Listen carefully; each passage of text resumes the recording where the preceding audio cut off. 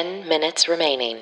Hi, everyone, and welcome to the Daily Happy from 10K Dollar Day. I've literally no idea what this is supposed to be. Sunday, November 14th, 2021. I'm Lulu Picard. I'm Allison Burns.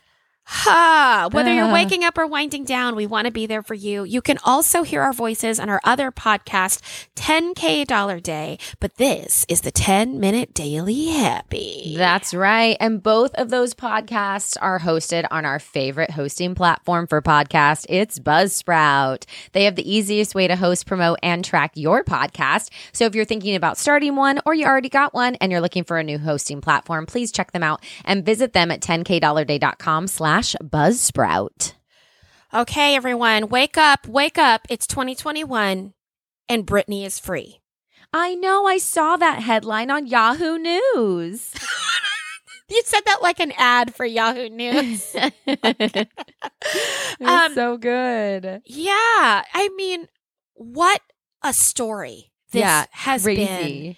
And if any of you out there have not dug into this story because you're not a Britney fan or because you're not into pop music, I think you should, because the legalities of it are really interesting. And the way that it occurred, the way it broke down, the way the movement did it, the way the fans came forward, the way they mobilized. Yeah. It's really striking. It's I think that people will be doing college dissertations on this. Yeah. Oh, in the absolutely. future. It is a giant piece of like history now.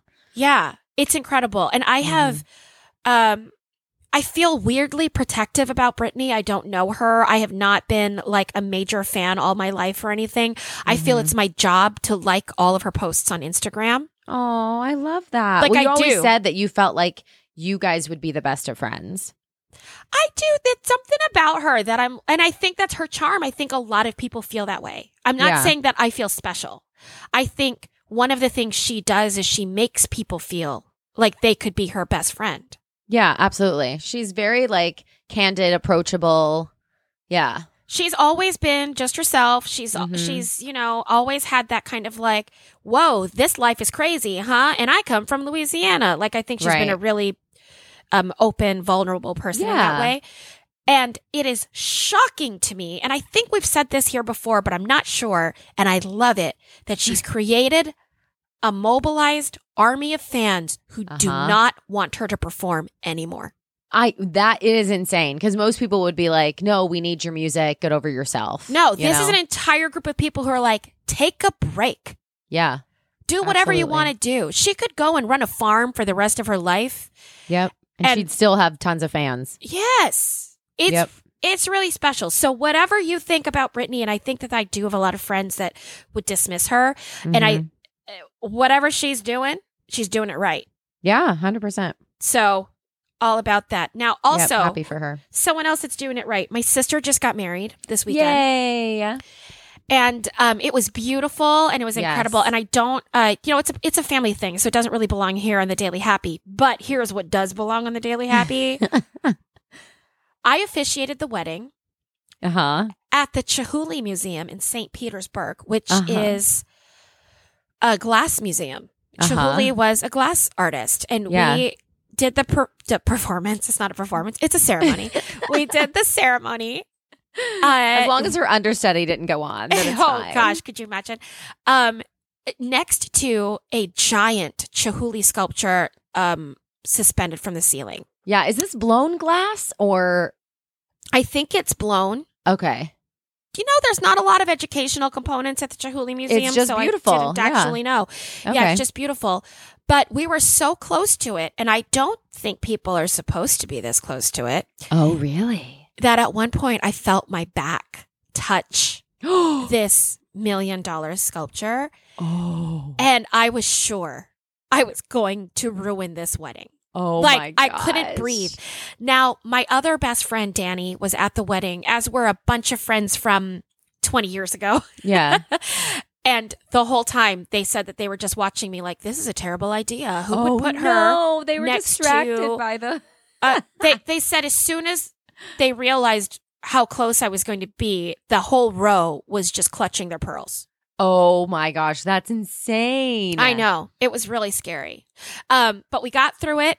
I did not knock anything over. I didn't break anything. I mean, there was part of me that just was like, should I take off the heels? Like, what do we do here? That's amazing that place lets people get married or even have parties in something like that. You know what? They were wonderful, the Chihuly Museum. They let us... We set up little areas in almost every room of the museum, and then the party was in the courtyard, and it was actually really beautiful, and the staff was great. My sister booked her wedding planner and another person, possibly the band, from the Green Book. Oh, cool. Yeah, and I thought that was great, and it was, listen, this band... Tampa Bay Strings Unlimited, they were fantastic. Oh, I love that. Everybody was up dancing and had a great time and all the good things. That's great. I love that. Yeah, so that was wonderful. Okay. Thank you for indulging me, everyone, talking about my sister's wedding, but let's get to this story. Hoi, hoi, hoi. Okay.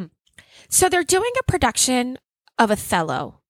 Okay. In Austria. And I'm going to ask you because I don't think you've done this show. No. When I say Othello, how much of the plot do you know as a person that's just like around in the world? I know that it's by Shakespeare. Yeah. I think he was like in the military.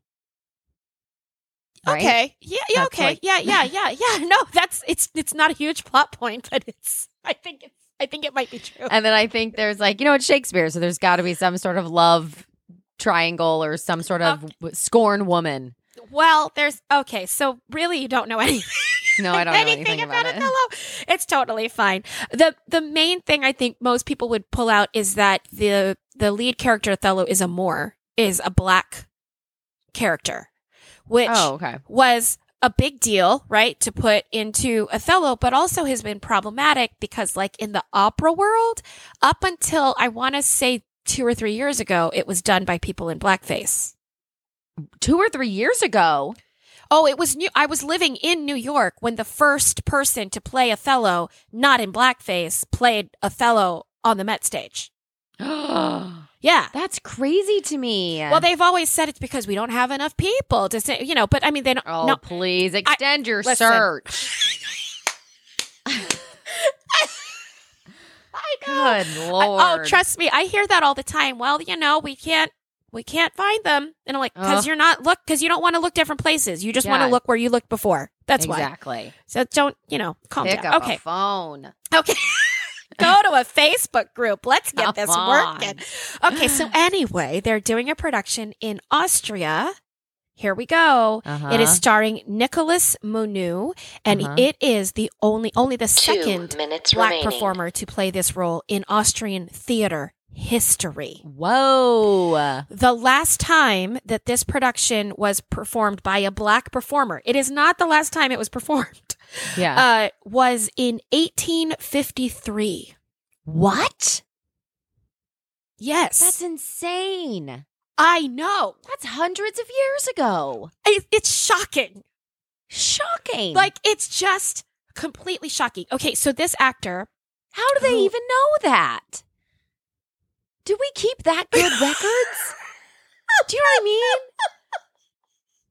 Like, I can barely find my Target receipt. I always have to get the stupid merchandise credit because I can't find my Target receipts. And these people know that Othello was performed in the 1800s. Well, yeah, they have programs. That's insane that they've kept them, though. Well, people keep things. You and I don't keep things. Like other people keep things. This is what museums are for. That's amazing. Yeah. Okay. I love that that's the part that really gotcha. You were like, records go back that far? That's crazy. I thought it was just the Bible. That's insane. I thought it was just gosh, I love you so freaking much. Okay, so this actor said that it's really interesting to be playing it in Austria because racism in Austria is mostly beneath the surface, is what he says. 30 seconds remaining. He says people don't give it a lot of thought. There hasn't been that journey that America has been forced to make because of slavery and Jim Crow, or that Germany has been forced to make because of the Second World War. It's not an aggressive form of racism, he added. You're just not taken seriously or not seen as on quite the same level as a human being. 9. Oh, but we see you. I know, but it's really interesting. 6, examine 5, yourself, right? 4, Maybe it's just not aggressive. 2. That's a lot. 1. Happy.